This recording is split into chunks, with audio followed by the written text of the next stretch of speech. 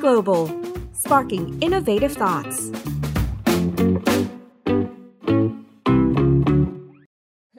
We're going to be talking with Brett King, the author of The Rise of Techno-Socialism and the founder of Movin. And of course, we have in this group, we have Khun Paul, Khun Paul Ak, who is the advisor of Gobi Partners, and Khun Nichapat, is that right? Thailand coverage at Open Space Ventures, and Khun Mimi, the co-founder and CEO of Texas Media. And I am Chawarat Yongjiranonor. I'm the global content editor. Actually, Brett is our guest speaker before at TechSauce Global Summit event in 2017. So this is our second time that we have chance to interview Brett King. Thank you so much for your time today. Thank you so much. No, be on the session. Yeah, no, if I could, I just want to sort of briefly describe the kind of the origin story of this tonight's conversation, because Mimi had asked if Brett and I would join her in a room, a TechSauce room on Clubhouse. And, I think, Brett and I, and we love chatting, and, we had a great lunch with, Nietzsche, as well as, Kit from Rise and Sam from, Krung Si. And so I think what we want to do is, rather than make it kind of a really formal interview style panel, a lot of times when I sit down with Brett over drinks or dinner, we just start riffing on, different books we've read, cool technologies that are coming out. We start imagining what some of these technologies will be like in the far future. And it just really leads to some interesting discussions. And I think the last time we did this, Nietzsche was with us, and, some other Thai folks. And, I think the ideas were just sort of bouncing around. And we figured, what if we did this in a Clubhouse room? And I think what we wanted to do was not just create that kind of environment, but we wanted to make it a little bit more inclusive, because we do understand that, a lot of the folks in the Thai ecosystem may not be completely comfortable with English. And, Brett and I, sometimes we get excited and we talk fast. But there's always some really great ideas that I think we wanted to highlight, which is why, we're not doing a pure translation format, but we'll sort of chat for a while. We'll bounce ideas around, and then we'll take a break every, 7-8 minutes. And then one of our lovely Thais on the stage will kind of just summarize in Thai for our Thai language speakers, just some of the highlight top level ideas that we're sort of bouncing around, so that at least everyone can try to be as inspired as the rest of us. And so actually, just to kind of get things rolling, and I kind of want everyone on the stage to comment on this, because one of the things that Brett and I always do is, because we're both futurists and we're like sci-fi geeks, we love to talk about movies that we like, and we like to try and imagine, what are the cool technologies in movies that could kind of become real life. And, for a great example, I know almost everyone in this room has watched The Avengers. And so, we talk about, how long will it take to have Iron Man style armor? When can we have Quinjets? When are we going to get these types of technologies? So what I would love is to just ask everyone on the stage, is there some sort of movie that you love or that you saw where you say, that is a piece of technology that I want to see in my lifetime? For me, it's not a movie necessarily, it's a book. Or a series of books, and that is the Culture series by Ian Banks. And if you know Elon, he's a big fan of Ian Banks and sort of the vision he has of the future. And that is where, technology has sort of been integrated into humanity to get humanity to its optimal. So that means, you can live forever, you don't get sick, you've got incredible intelligence because of neural implants, plus you get all of those other things like the Iron Man suit, but, sort of basically built into your exoskeleton or whatever you want to call it, including like neural lace and neural chips and things like that that can back up your consciousness. So for me, that's probably optimal humanity. Based on, and it will be sometime, in the 22nd century, I think, when we'll get there. Obviously, there's some tech that we can talk about now, like nano robots and things like that get depicted in sci-fi, which would be pretty cool to have in the latter part of this century. But 22nd century, it takes it to a whole new level. Michapat, do you have any thoughts? You look like you're about to say something.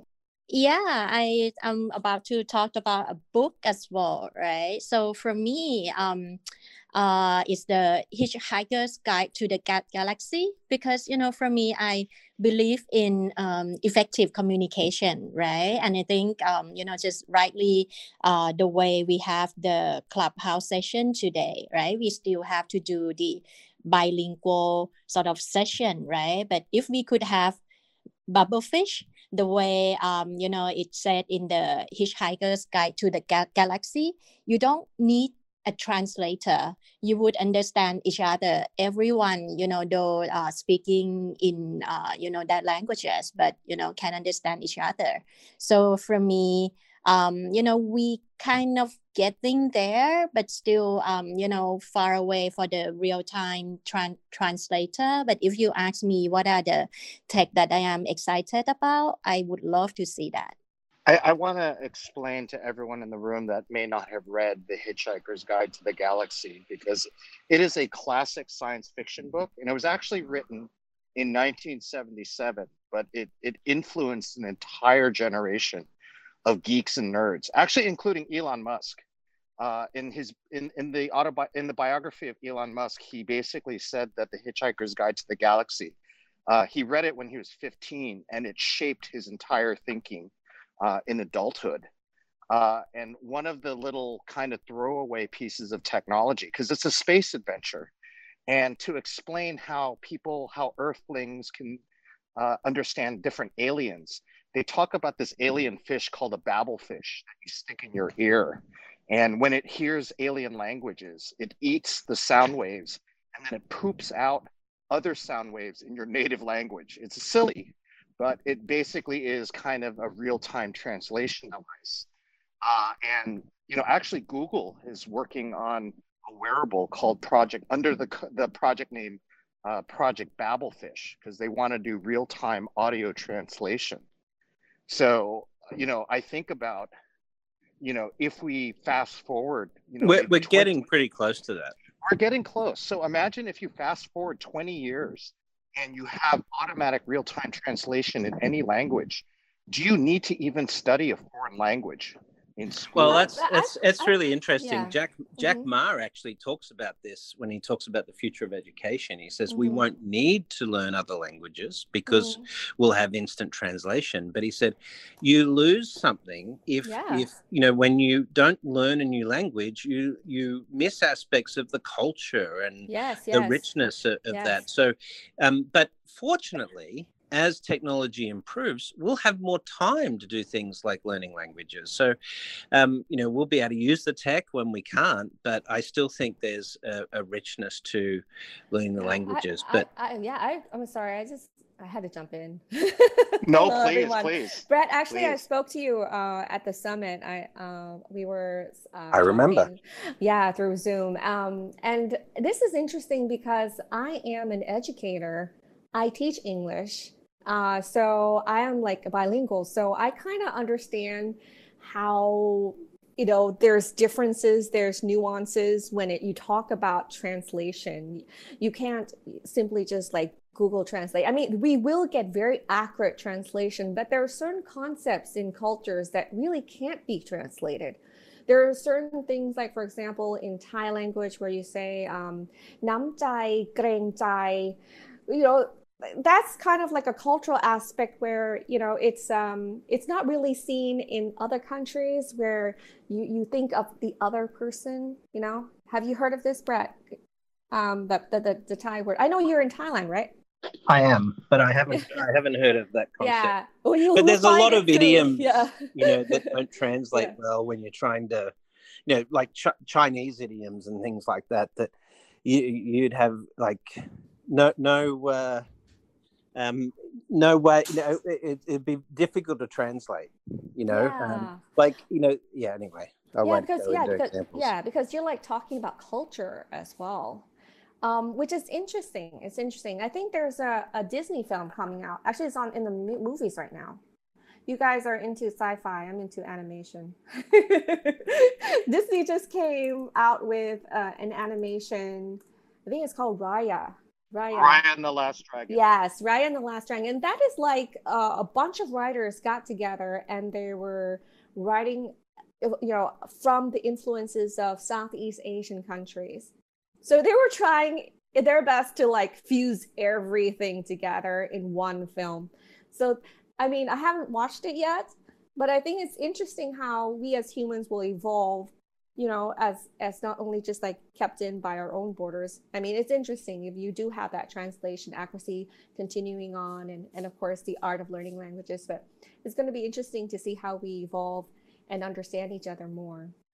Yeah, well, it's interesting because the movie itself, aside from being kind of a Disney animated film, I think the message behind it is supposed to be there's a lot of discussion about countries working together, sustainability and climate, probably a lot of gender equality.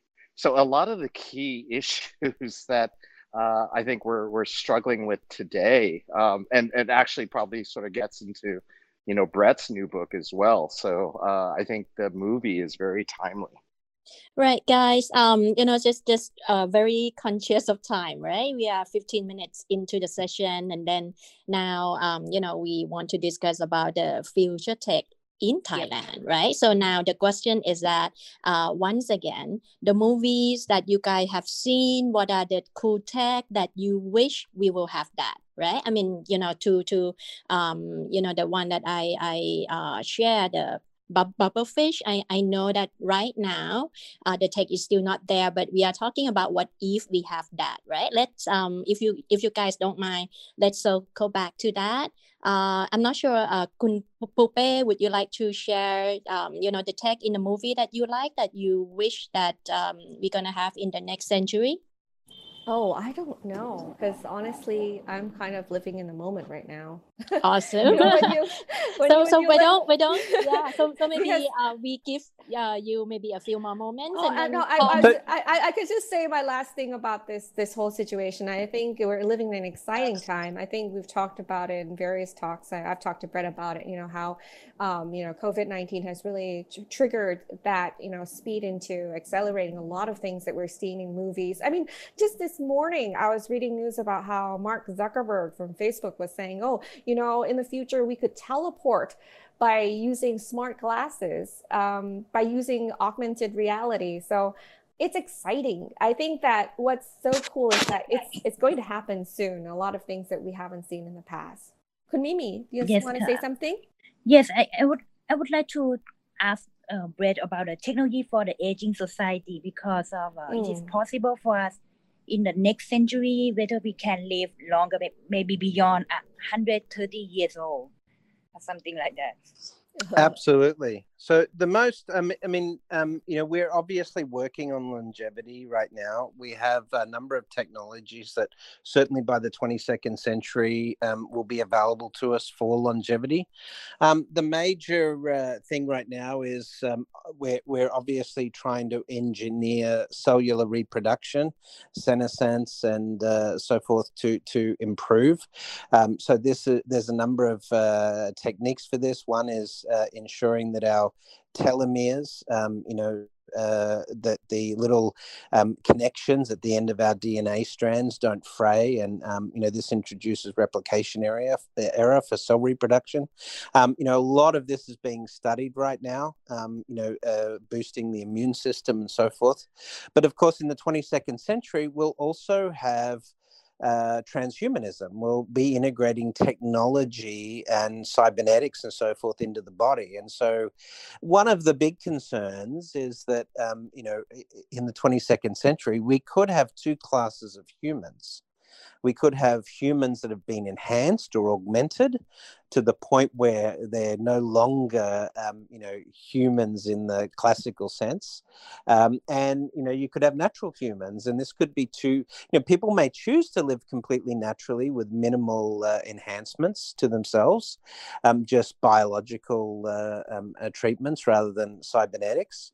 But others, humanity as a whole is going to have to probably, enhance ourselves and augment ourselves to compete with artificial intelligence in some respects as well. So, having said that, actually, can I comment on that, Brett? Because go I'd love ahead, to talk about a book. But actually, first, do we want to do kind of just a quick 1 to 2 minute summary of some of the ideas we're talking to for the benefit of our Thai speakers?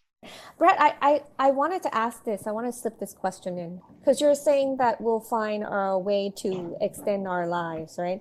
What about the population, though? How did we control the population of our well, world? you send who you don't want to Mars with Elon, I guess. I don't know. Okay, I send my husband. Yeah. I'll miss you.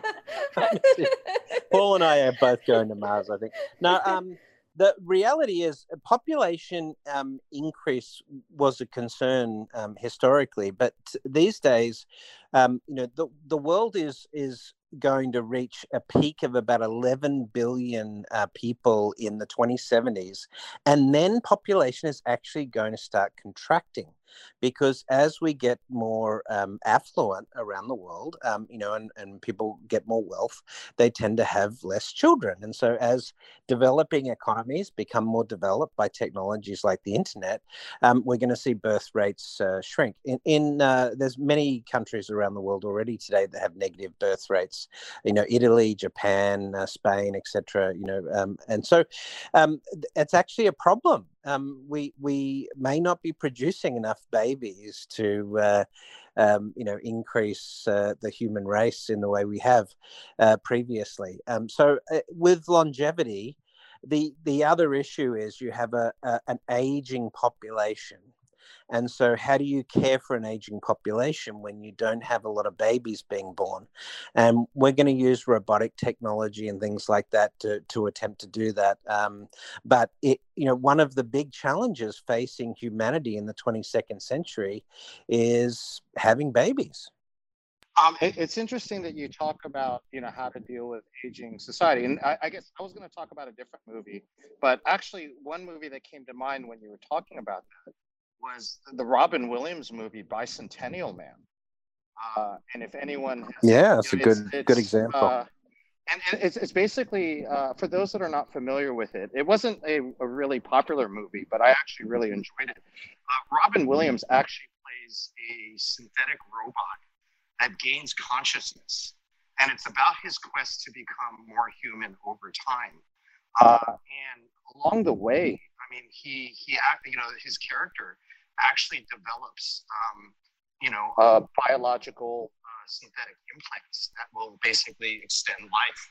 So, humans will basically have kind of, these biomechanical hearts and organs.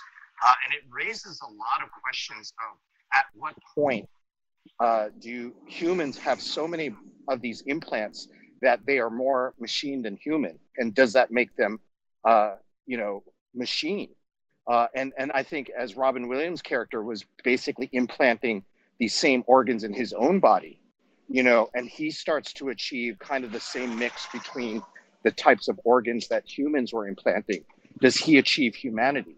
Because now it's no longer 100% biological and 100%, machine. And so, if you look at some of these technologies, you're talking about robotics.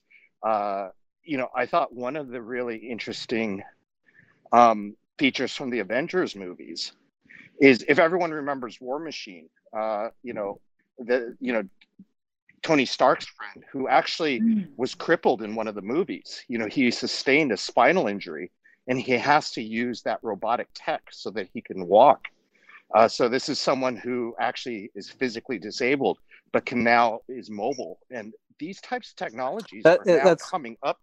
I was just going to say, the word disability will have disappeared by the 22nd century. Yeah, because it will all be synthetic, will be augmented.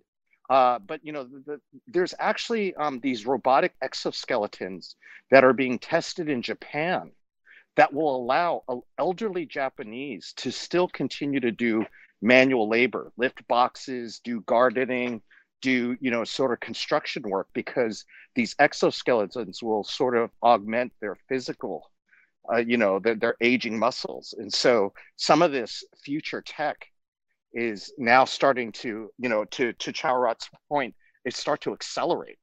So everything that I would have thought would have probably taken 50 years is now actually sort of popping up either now or in the next 5 to 10. I have a question, because as a female, I don't know. I feel that, when I still, I can't get my mind off that. So I feel like some women or some people, they're born and they do want to have children. They do want to have, like, they do want to create life, right? But I feel like, okay, then are you saying there will be a minority of people who are going to be reproducing, while you have others who are, like, maybe at different levels of their lives, or, like, I don't know. No, that's such an interesting question, because it gets back to, I think, some of the earlier points when we're talking about, like, learning languages. I mean, if you think about a lot of the stuff that humans did for so long, it's because they needed to. I think for thousands of years, humans had babies just to kind of propagate the race. It wasn't because they loved having babies. It's because, the species needs to survive. And if you think about sort of the most underdeveloped places in the world, these families have multiple kids because the mortality of their children under the age of 5 is quite high. So many children die before they reach the age of 5. So having 7, 8, 12 kids is a hedge. It's like you have 12 kids and you hope that 3 survive. And, things like cooking, it used to be something that families had to do every day to survive, but now cooking is now seen as a hobby. It's, you do it for art, for personal satisfaction. I think there's one factor that might change all of this, though, which is we won't have to work in the future the way we do today. Work is going to dramatically change as a function of society, and we're going to have things like universal basic income and so forth. And so, as Paul rightly pointed out, today for many people, the decision to have children is an economic one. And now when you have, like, global universal basic income, which I would expect we would have in the 22nd century, or, basically housing, food, education, healthcare, etc., will be just integrated into society and free. When you have that, then the economic factors around having a child, disappear. And then you make a decision of whether you want to have a child purely for bringing an intelligence or a life into the world and having that experience. And so I do think that what we will reframe the issue of having children in the future. I think that's true. I think actually this is something that being a woman, I mean, I observe a lot. Some women don't want to have kids because they're well off and they don't, feel the need to, while others, they pay so much money to give birth, to actually, have a child of their own. So I'm just wondering, would it be different? So that is very interesting what you're saying there, Brad. Okay. It'll definitely be different. And also, if you're living to the age of 150, yes, and you're 30 now and you're thinking, I'm never going to have a kid, I'm never going to have a child. By the time you reach 70, you may feel very differently about it, right? And if you've got another 70 or 80 years of life expectancy, you may say, let me have a child over the next 20, 30 years and see how that goes. So technology will help the reproduction of females. Because, like, when you hit like 40 or 50, you can't have kids anymore. Yeah, definitely. Again, this is all about senescence and cellular reproduction, which, certainly I think within the next 50 years will make incredible strides towards. And then you can freeze your eggs and reimplant them and things like that. Okay, Well, I cool. mean, you might even consider that by the time we hit that level of technology, you may not even need to biologically carry the baby to term Correct. yourself We as an may use what individual. they call zygotes, like Oh artificial yeah, worms. yeah. Oh, okay, I get it now. Yeah, I remember. So it's Okay, like, that's you great. decide to have a baby and then you let it grow in some sort of biological, containment unit. Uh-huh. And you kind of just, you enjoy yoga and your work and whatever. And then 9 months later, you have a kid. Or you That never would be know. great. The technology might be able to accelerate the development cycle too. So you might decide to say, oh, 3-day delivery, here's your baby. Who knows? Yeah. Guys, if I may, right, Brett, just now you touch, a big if, right? Or these, if we have the UBI, the universal basic income, right? I hope we do have it, but, just want to ask you, what are really the key things that need to happen, so that majority of people in the world will have UBI? So let me just frame this by making a statement that will be somewhat controversial for some people. But the concept that our current form of democracy and our current form of economics will survive for thousands of years is ludicrous. Because if you look at the historical development of humanity, that's not what happens. Capitalism is relatively new. Keynesian economics is new. Adam Smith is fairly new historically. You go back 300 years, it was all different. And the same is going to happen with our political systems and so forth. But we're about to undergo some radical changes in terms of the concept of what humanity is and how we should work together, which is going to dramatically shift politics and economics. And that is that climate change and high levels of automation in society, AI-based unemployment and rolling pandemics, because coronavirus is not going to be the last pandemic. These will all create a far more collective sort of pursuit of humanity as a species in terms of evolving and becoming the best we can be as a species.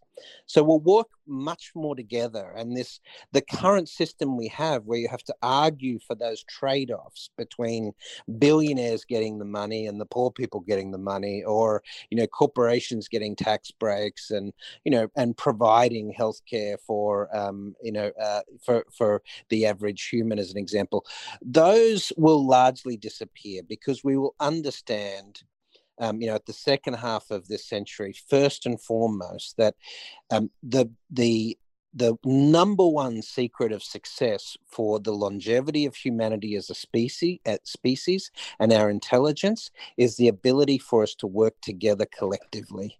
And so the systems we have today are very inefficient at doing that. That's going to be the big conceptual shift. And once we get through that, which climate change and AI automation will sort of force us to do, a UBI won't even be a discussion, because the framing of this will be pretty simple. What's the number one responsibility that a government has to its citizens? And that is to clothe them, to feed them, to make sure they're educated and healthy. And that becomes the first thing you do as an economy. Then you pursue everything else. Profitability, engineering, innovation, etc. But first and foremost, you look after citizens and you enable them to reach their full potential. I just wanted to ask. Oh, sorry, Paul. No, why don't you go ahead? Because I'm going to throw in a bit of a hand grenade into the conversation. Okay. I wanted to say, since we're talking about TV programs and everything, one of the TV programs that I just caught up with is Snowpiercer. It's about it's great. Yeah, it's about managing. For all the people who are here who might not watched it, it's when it's like basically global warming occurs and it's just cold throughout the whole world, and the only way to survive is to be in this train where it just keeps going. It generates energy and it keeps going forever. And what happens is there's resources, right, that are limited, and then you have the division of class. What's interesting, what Brett said was we will not have that anymore. We will be united as as maybe in this series, say, as one train, right, to go against, a common enemy or whatever. But how do you manage the resources, Brett, where where there is equality? It's look, this whole issue of equality is been a bane on humanity's existence since the Middle Ages, even before that, right? And it's not necessarily the way we organize resource allocation today is not particularly efficient, and so look at Apple. Apple's an amazing company. But they have $200 billion in cash, and just holding that wealth instead of deploying that to create jobs and create more innovations are, sort of significant issues in terms of the way we use resources. Is it efficient for Elon Musk and Jeff Bezos to have these billions of dollars and hold that wealth rather than deploying that in meaningful ways? So, there are some good questions, but if you look at the outcomes, like let's call it neo-feudalism, right, where essentially, the 1% rule the 99%, they control the wealth, they control resource allocation. That's been the mode of existence for humanity through most of, history, but it's grossly inefficient. And so AI, I think, is where this is all going to change, because particularly for government, when we use AI to do resource allocation, we'll realize the huge gains that come collectively from seeing resource allocation as a problem we have to solve collectively. So let me throw in some points to, because I think the picture that Brett is painting, or that, the vision that I think a lot of us hope happens, is that, not even just universal basic income, but kind of a more harmonious global society. I think we're both like, Star Trek geeks. United Federation of Planets sounds awesome. We eliminate poverty, we eliminate war. But I think the challenge is, how do we get governments to collaborate when, even if we look at, Thailand, there's still such a big political divide, there's an economic divide. But, I think we're hoping that over the next century, we come together as a human race. Now, the thing that I think that's really quite interesting, if we throw that into the mix, is that, Elon Musk thinks that we'll probably be in a position to colonize Mars before the end of the century. And if that happens, what does the government of Mars looks like? Who claims sovereignty over Mars? Because we're just trying to figure out how to. Yeah, it's like we're already trying to figure out. Sorry, go ahead. Yes? No. I love this, right? But just want to, we can talk about Mars, in maybe next session or what? Because no, because I'm moving. No, because I am so conscious of time, because Brett can be with us just for another 15 minutes, right? So if you don't mind, I just want to sort of having said that, Nietzsche. Excuse me? There's one piece of the Mars question which is a very good one for looking at this problem, and that is, if we do colonize Mars, let's say we have 1 million people on the surface of Mars, would we simply replicate the system we have on Earth? I don't think so, right? Commerce, capitalism, all that. And the answer is no. Yeah, because it would not lead to the optimal outcome for a Martian colony. So exactly, we created like a sustainable prosperity doctrine, essentially, to be able to be independent from the Earth. And so it's a good analogy for where we're going. Sure. And then that's why I like to bring you guys back to sort of like where we left off a bit. Not really Thailand, like, the whole world, right? Because Brett said that the climate change, the AI-based employment, the, temperature, the COVID, and all this stuff will make human work together closer, much closer, which we can already see that, right, Brett? But could you help me or help the audience a bit of how that would reach to the universal basic income? Okay. So Brett, please help us visualize a bit, right? Okay, with all these, human work much closer together, and how we're gonna reach UBI Thank you. Well, so if we mobilize around climate, for example, okay, climate mitigation is going to create trillions of dollars of economic activity trying to undo the damage we've done to the climate and reinforce our existing systems against climate shift. So, in Thailand, for example, we are going to have to think about how we protect our tourist areas from sea rise. We're going to have to think about in Bangkok how we make the city able to survive 100-year flood type occurrences that are happening every year as the sea rise happens. So, is there a Bangkok at the end of the century? Given the prediction that Bangkok is literally going to be underwater. Come on, if Brett, well, it's actually going to. Brett, who is the futurist, choose to move to Bangkok, we are safe, okay? It's actually going to be easier to protect Bangkok from sea rise than it will be Shanghai or New York, as an example, right? You can divert water from the Chao Phraya to other areas. You can reinforce the canals and the river walls here. There's a lot you can do that will make it livable with a 1.5 to 2 meter sea rise, right? I mean, we're having a hard enough time doing it today during flood season. What happens as the sea levels rise? I mean, I know that there's always technological solutions, but it just gets back down to. But this is what I mean, Paul. Is this?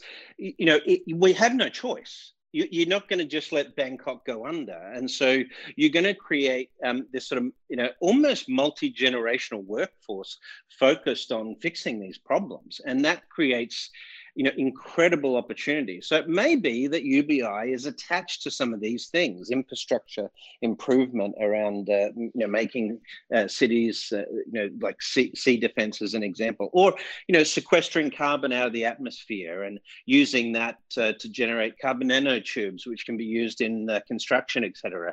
There's a whole lot of stuff. Retooling the energy system. By 2025, the world's coal plants will it'll be cheaper to replace them, even building entirely new renewable infrastructure, and than it will be to run existing coal plants, even though they've already been built. And so just think about the amount of work we're going to do over the next 20 years, retooling the world's energy systems to be distributed renewable energy with storage capability. I mean, we're talking about huge amounts of effort that's going to be required to sort of retool the world. And that doesn't even get into stuff like health tech and education tech and, fintech and all of those other areas, which will also be going through innovation. So in answer to your question, Nietzsche, there's plenty to do in the 21st century that's going to require us to completely rethink economic development at a national and state level. And this will generate incredible opportunities for the population in terms of workforce that we can attach to the concept of universal basic income.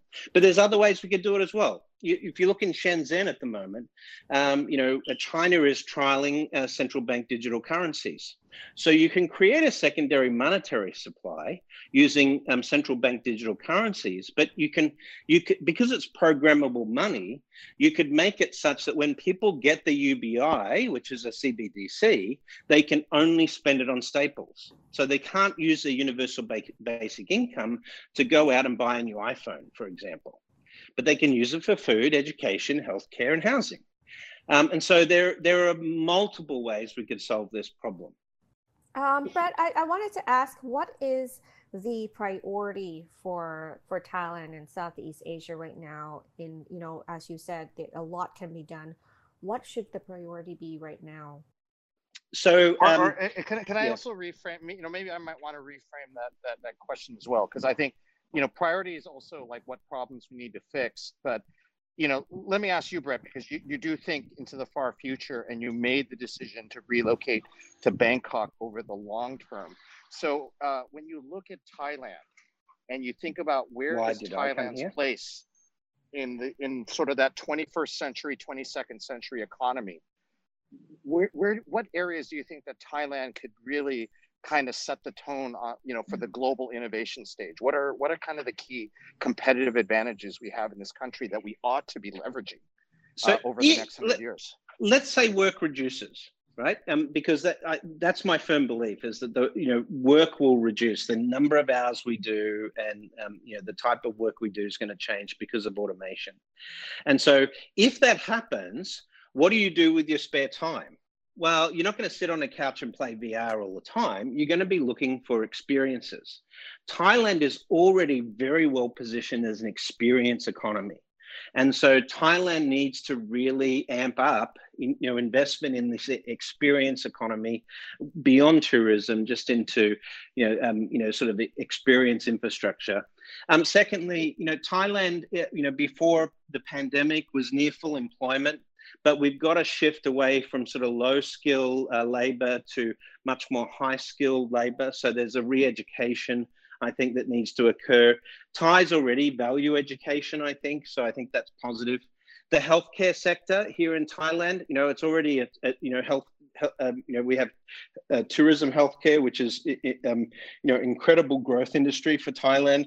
I think healthcare here will be a differentiation in terms of affordability. So the one area probably I would say is just general technology, the startup stuff. We know a lot of this is happening right now, but creating that sort of homegrown technology innovation that can complement those sort of areas of growth. When you say experience economy, can you elaborate on that? Because it sounds like you're trying to say something beyond just coming to Thailand and experiencing it the way tourists do today. But what is that going to look like? So I think one of the really interesting things in the future, if you've got a lot more time on your hands, what do? Well, you're going to learn to become a proficient cook.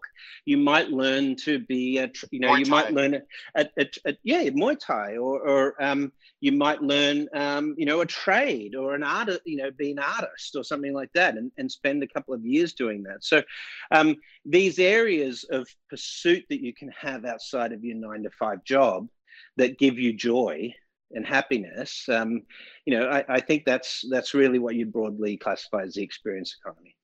I read actually, like Thailand, we are strong in part of the agriculture and also the food industry. So in your opinion, what is how can we add more value, or how can we what is the idea? The big improvements to improve the agricultural product and also the food industry. Sure. The big improvements are going to be in two areas, broadly. One is supply chain and one is, overall production methods. We're going to have things like lab-grown meats and lab-grown wine and so forth, because they may be more sustainable. But in terms of agriculture, I think the biggest thing that we can do is, we have technology now like blockchain and so forth that we can use for traceability of the raw materials and so forth in our production. But the efficiency of, just working out better ways to get that food out on the road and to the table essentially is key. It's interesting because I think this was related to a conversation that we had, you, me, Nietzsche, and then the folks from Krungsri and Rise about food when we're talking about sustainability. And I think one topic that came up was just the amount of food waste that we produce. About 40% in most developed economies. 40% of food goes to waste in most developed economies, and it actually increased during the pandemic because of hoarding. Yeah. So I mean, and because I actually I recently did a webinar on food tech, and we actually had the founders of Recult, Freshket, and Let's Plant Meat, as well as the CEO of Taiwa, an agri-food conglomerate. And we were talking about, the future, food tech revolution. And one of the topics we were talking about was global hunger. And the fact that, it's interesting because I think the stats that I was looking up for this webinar is that, 10% of the world's population is hungry or malnourished.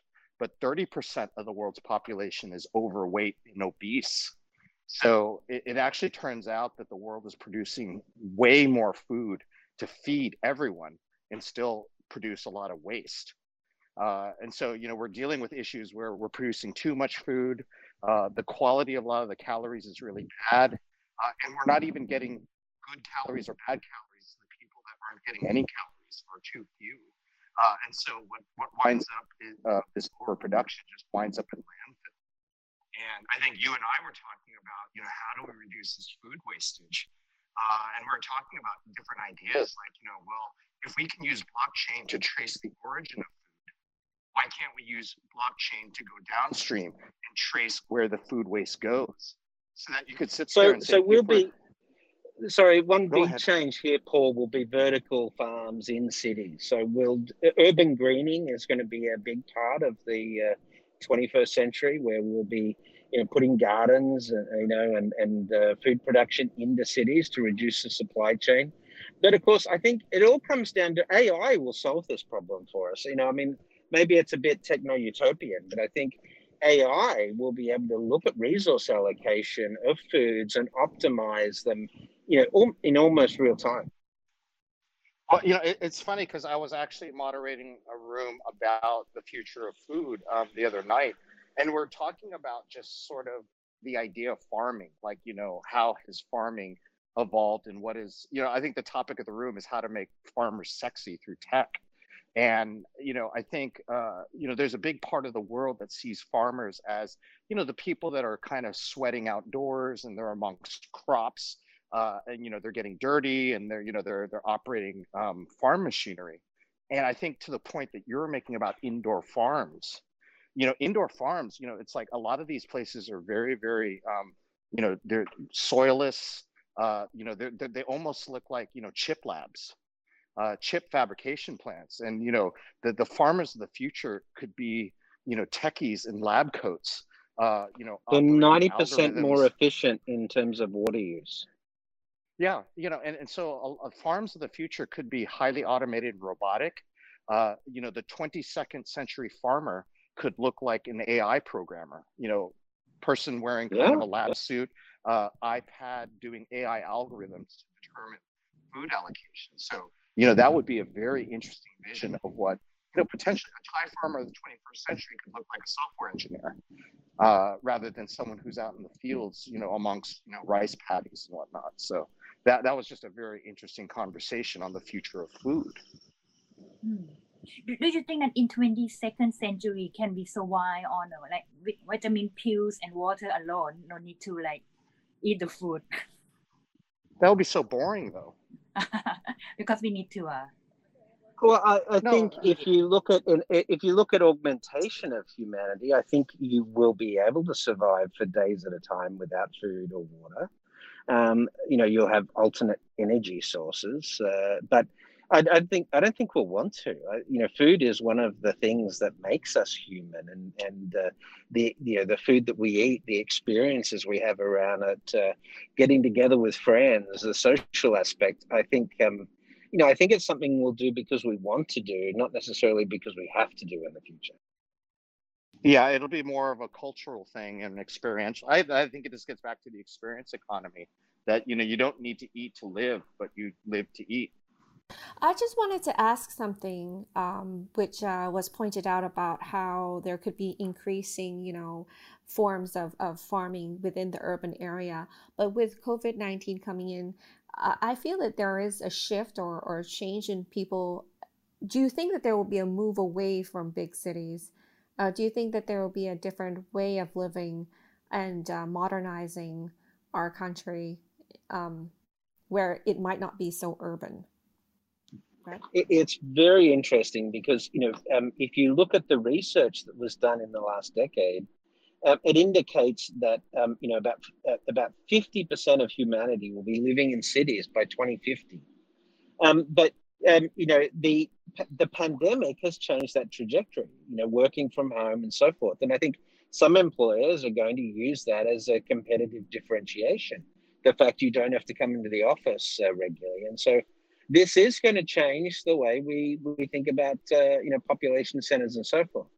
But at the same time, we're building essentially this dynamic real-time service layer on top of mobile commerce, and it'll be integrated into smart glasses and AI-based personal assistants and all of this.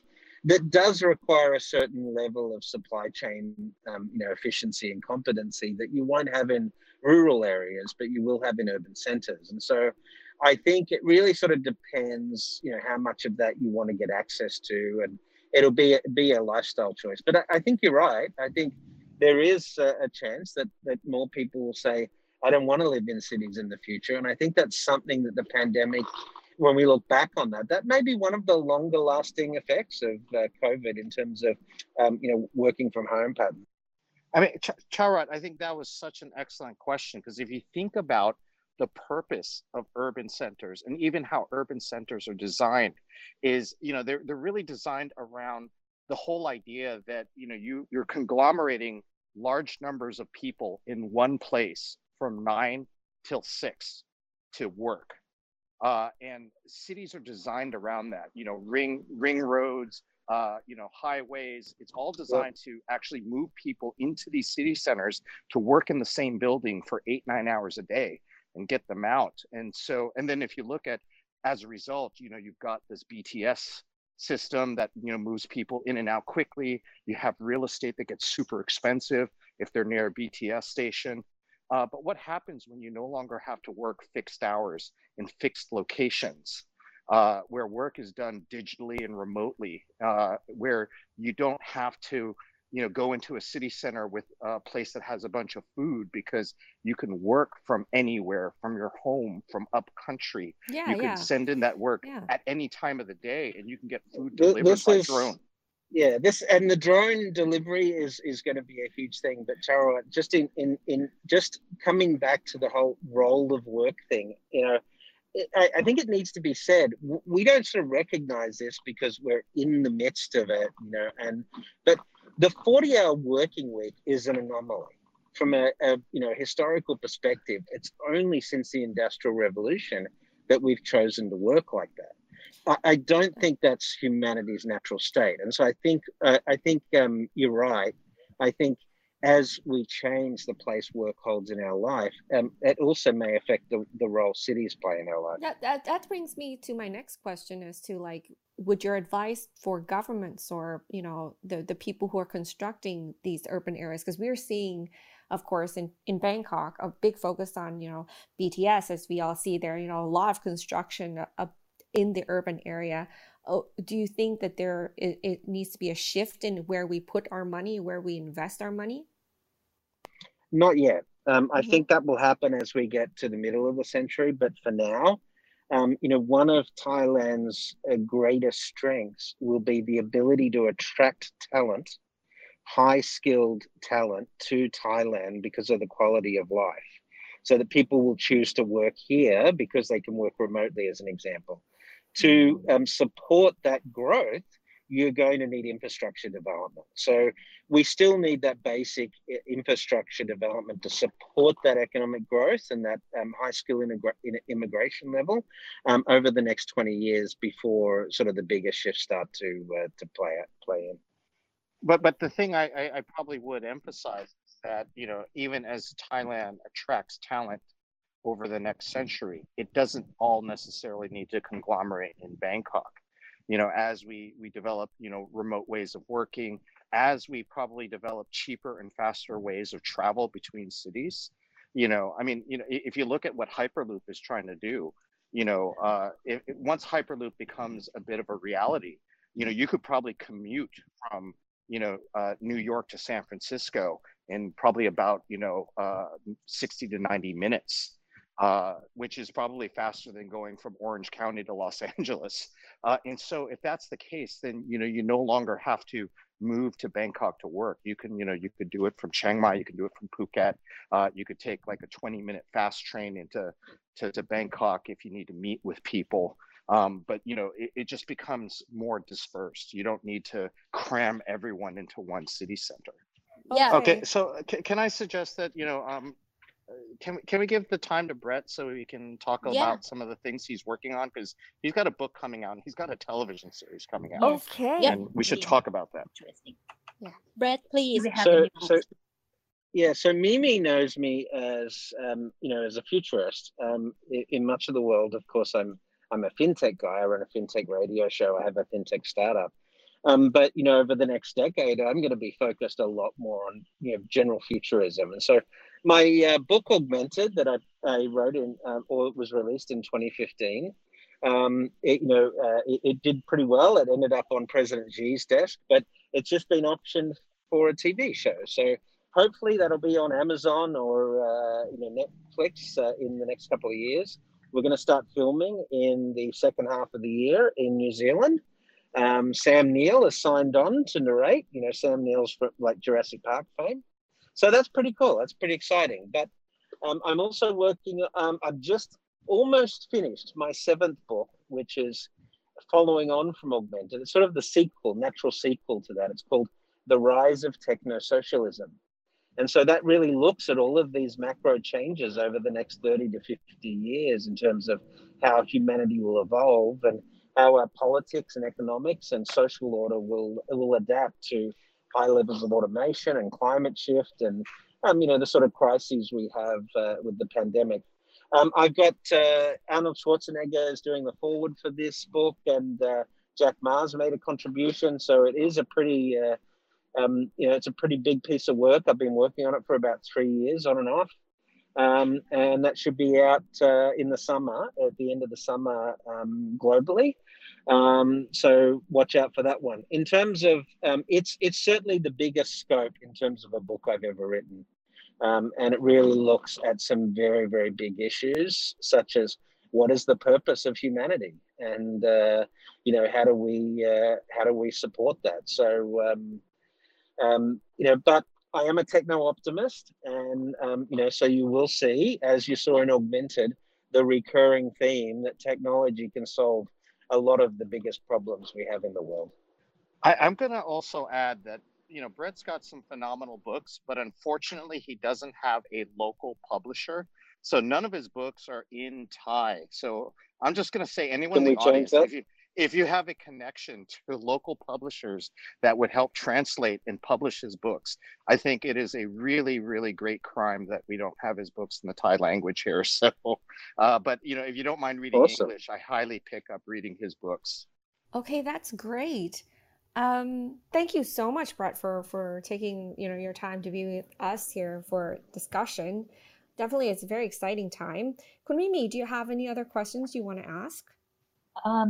Not now. Actually, hopefully that we have chance to host episode 2. Yes, that's going to be my question. Like, when I'd love to do that. We should do a techno-socialism for sure. Yeah, we should do a techno-socialism for you guys. Random question, if I can ask, because I think when Nietzsche and I were at your place for dinner the other week, I saw on your bookshelf Ready Player 2. Did you read that yet? I'm into it, and I don't want to give any spoilers, but the whole anorak thing, I must say I saw that coming, but more from my watching of the movie than from the reading of the first book. So it's certainly it's definitely pretty cool. It's certainly I'd love to see Spielberg get into the second movie. Well, no, because if we have you for a minute, because I was going to ask you a question based on your experience economy thing, and I don't want to give it away to anyone who hasn't read Ready Player 2. I hope many of us have actually either read or seen the movie Ready Player 1 that sort of talks about this virtual reality world, but sort of the next generation tech. And this is not going to give away any of the plot, but it sort of involves kind of a next evolution. So it's not just virtual reality, but it's kind of this. It kind of reminds me a lot of what Elon Musk is thinking about in terms of a Neuralink. So actually creating that brain-computer interface, and it talks a little bit about being able to not just exist in this virtual reality world, but to actually record your experiences and share those experiences with other people. So if you can think about like not just watching someone's TikTok feed, but actually feeling, watching, experiencing someone else's experience that they've recorded. If you want to see an old sci-fi movie that looks at that, there's a movie called Brainstorm in the mid '80s came out that was postulating on recording that. But there was also a Black Mirror episode on it. Yeah, that's right. No, but it's interesting because if you're saying that kind of, if Thailand's next sort of, you know, if our competitive advantage maybe in the next century is this experience economy, what happens if this type of technology comes out when you could just share experiences digitally without having to travel to Thailand? You know, and so what I would have loved to, you know, if we had another half hour, was to go into, you know, how realistic is this technology, and does that sort of, you know, wreck the whole thesis behind, you know, tourism or, you know, an experience economy. Let's get into it next time. Is it tomorrow? All right, guys. Hey, listen, it's been really great hanging out with you, and I hope we do this again soon. Thank you. Thanks for your time, Brett. It's Bye, awesome. Thank you so much. Okay. So, we'd just like to say to everyone who's joining our conversation, it's been really insightful. We've touched on a lot of things. You know, what I want to say is, and I hope this format of conversation was interesting, because I know it's a little bit different than kind of a standard Q&A format, but also not just the style of conversation, but, you know, the types of conversations that I typically have with folks like Brett, as well as other people that I deal with in tech, because I think that it's very easy for those of us in startups and VC to try and think about, you know, we think about what life is like today, and we try to fast forward, you know, 5 years, 10 years, and we try to say, okay, what technologies today are going to improve over the next couple of years. But what's slightly different sometimes about the conversations that, you know, Brett and I will have, and kind of the way that I worked with my former VC team, is that we will start from the future and we'll work backwards. So, you know, we spend a lot of time talking about movies like, you know, The Avengers or Minority Report or Blade Runner, and, you know, or Terminator. And, you know, all these films have a very, very different vision of the future, and inevitably the vision of what technology might look like in the future. And we spend a lot of time talking about, is that movie realistic? Can that happen in 50 years? If so, you know, what can we expect from that type of technology? Can we imagine it today? Because, you know, one of the arguments I make, and I did this with my whole VC team, is that a lot of the technologies we operate today were inspired by books and movies from 20, 30 years ago. So, you know, I always like to use the example of the old Star Trek television program from the 60s, because all the technology that they created, that they imagined in the show, actually started to look like the technology of the 80s and 90s. You know, the Motorola flip phones look very similar to the Star Trek communicators. And the reason why is because you had an entire generation of kids that were inspired by movies like that and said, when I go to college, I'm going to become an engineer, and I'm going to make the same product that I saw on television. And so I tell my teams today, you know, there is going to be an 8-year-old watching the Avengers saying, when I get older, I'm going to build Iron Man armor. And so I tell my team, look at all the coolest science fiction films today and try to imagine which technology some kid will try to make in 10, 20 years. And if you want to kind of try and predict what the future will look like, look at what science fiction is doing today. And so a lot of times our conversations are, we'll look at, you know, the coolest movies and try and walk backwards and say, what technology should we be thinking about today to create the future that we saw in the movies that we like?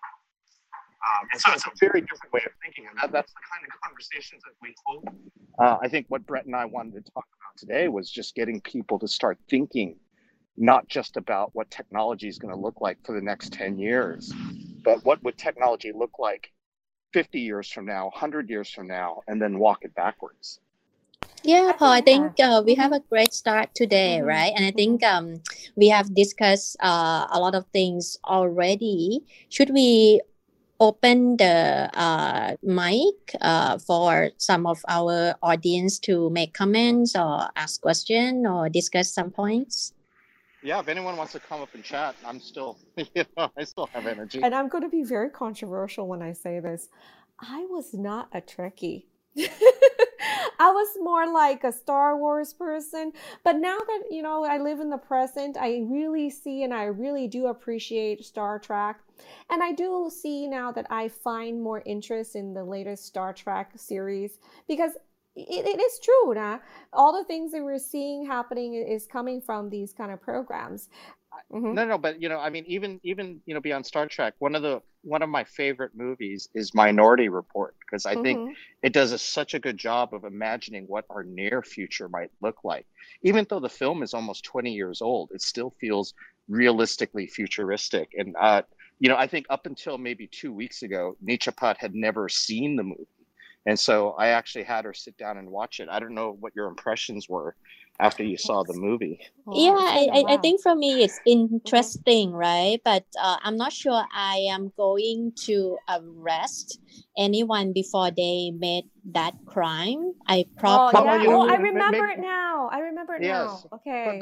no, no, but again, Yeah, it's not then. even just the idea of predicting future crime, but if you saw the vision of autonomous vehicles Yeah, Uh-huh. and I love that. advertising Yeah. and biometrics and drones, Uh-huh. it's like that. You look at it today, and it's like that could all happen, Okay, we and it have, doesn't seem like it's yeah, that far we off. we have Kun Surawat naha, that has just Sam, come into Hello, Hi, hi Sawadee guys. Krap, Big Sam. conversation. Hi, Waddy Cop, Waddy Cop. Hello. So sorry I joined the call or the talk a little bit late, so I'm not sure if this was mentioned, but did Brett or anyone talk about the sort of the core reason or thought process for why we believe that UBI will be possible in the future? That's yeah, what I mean, I'm trying to get it from him. Oh, But okay. like the conversation is we're just so excited, right? But I think the key thing is that what he's trying to say is that because of the climate change, because of the temperature rising, AI based employment will reduce the work, and then because of the COVID as well, right? These all things make human want to work much more closer together or force us to work together, and then the good thing will happen, and then the tax we'll be able to tax what we should be taxed, and because of that UBI is possible. But frankly speaking, it's a Pisam, bit of a leap. I was trying to push. I'm not push, right? I mean, I'm trying to sort of like unearth that thought of his quite a bit, but the conversation just going sideways for so many times, so I was like, okay, next session. Okay, Yeah, no, understood. I think there were a couple of big leaps, which I think because the time with him was limited, but I think Mm. the thinking was that UBI will come. So I think he was saying that because of all the big climate disasters that are in front of us, that the world out of necessity will start to be a little bit more collaborative.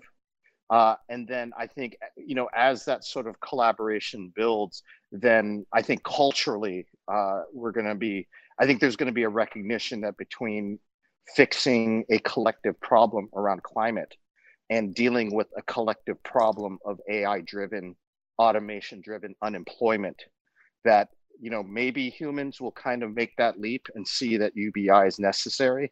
I think we might have skipped some steps, or maybe Brett did, and we didn't get to dive into that. But I think that was the implication, is that UBI will be a result of the world sort of coming together because of collaborating around climate and unemployment and I see. automation. I see. Yeah. Well, I'd love to learn. Oh, go ahead. So please go ahead. Oh, I'm so sorry. I don't want to be the party pooper, as as a slang word say, but we're kind of running out of time. Okay, so Kun Paul, would you like to give your last thoughts on today's talk? No, I'm just happy that people popped in. Again, the types of conversations that happen tonight is the type of conversations that we have with Brett when we sit down with him over a burger or beer. We just let our imaginations run wild and we try to imagine possibilities, and then we argue and debate, and then we, that's part of what I think trying to imagine innovation and disruption should be like. It's basically, poking and prodding, alternate visions of the future. Yeah, definitely. Yeah, definitely. We are very excited. And Kun Mimi and the Texas team are already talking about future talks in this style. Kun Yuchapat, thank you so much for being with us and helping us out as well with a Taj summarization of the whole talk. ขอบคุณมากค่ะ แล้วคุณสุรวัฒน์นะคะ Thank you so much as well for raising your hand and joining us towards the end. Thank you too. And thank you for hosting this room. Yeah, Kun Mimi, any last thoughts? Hopefully that we have chance to host the episode 2. Actually, I have many questions that related to, like, for example, like travel tech and the future of the travel. For example, like I have seen like Doraemon, the cartoon and Japanese cartoon that we love. We have seen the Anywhere door, and hopefully that we can see it in the next century. Okay,ค่ะ. Thank you, everybody. Can I also ask everyone in the room to just click on the little green house on the top if you haven't followed the Tech Sauce Club? Follow the Tech Sauce Club. And I'm also going to do a promo for a club I just worked on called Thailand Tech Chat. So, that's more of an English language focus, but, we're always happy to collaborate with Tech Sauce in creating, like, multilingual content. So please follow Tech Sauce and please follow Thailand Tech Chat. Thailand Tech Chat. Yeah. Paul, where can I find Thailand Tech Chat? Do I have to search that? If you do a search for the club Thailand Tech Chat, it's not in this one because this room is hosted by Tech Sauce. Got it. But Thailand Tech Chat, we're going to be doing see that. Yep. Okay. all sorts of fun content as well. But probably for the benefit of our non-Thai speaking ecosystem fans. Okay, and then for your Thailand Tech Chat, do you have like specific session like once a week? So or actually, I know I'm your wife, but I don't know. Yes, you already know that, so you're helping me promo. So actually, and actually, I think the co-founder Lily is down in the audience. We're going to be doing a weekly it's called Thai Tech Weekly, which is just kind of a review of some of the major tech events going on that might impact Thailand. That will happen every Tuesday at 7 p.m. Although there's actually some interest from folks, especially the Thai Americans in California, that are asking, is there going to be another set of rooms at a later time when they don't have to wake up at 5 in the morning? And then I think Lily and I and our co-founder Dave, we're also looking to come up with other topics that we can do on the other nights. So, just different topical things. So that's what we're doing. Okay, thank you so much, Paul. ขอบคุณนะคะทุกคน and Thank you. We look forward for further collaborations. Okay, we'll have to end it now. No. Good morning to all those who are listening to us from the States, and good night to everyone who's listening to us here in Thailand นะคะ สวัสดีนะคะ สวัสดีครับ สวัสดีค่ะ สวัสดีค่ะ สวัสดีครับสวัสดีครับ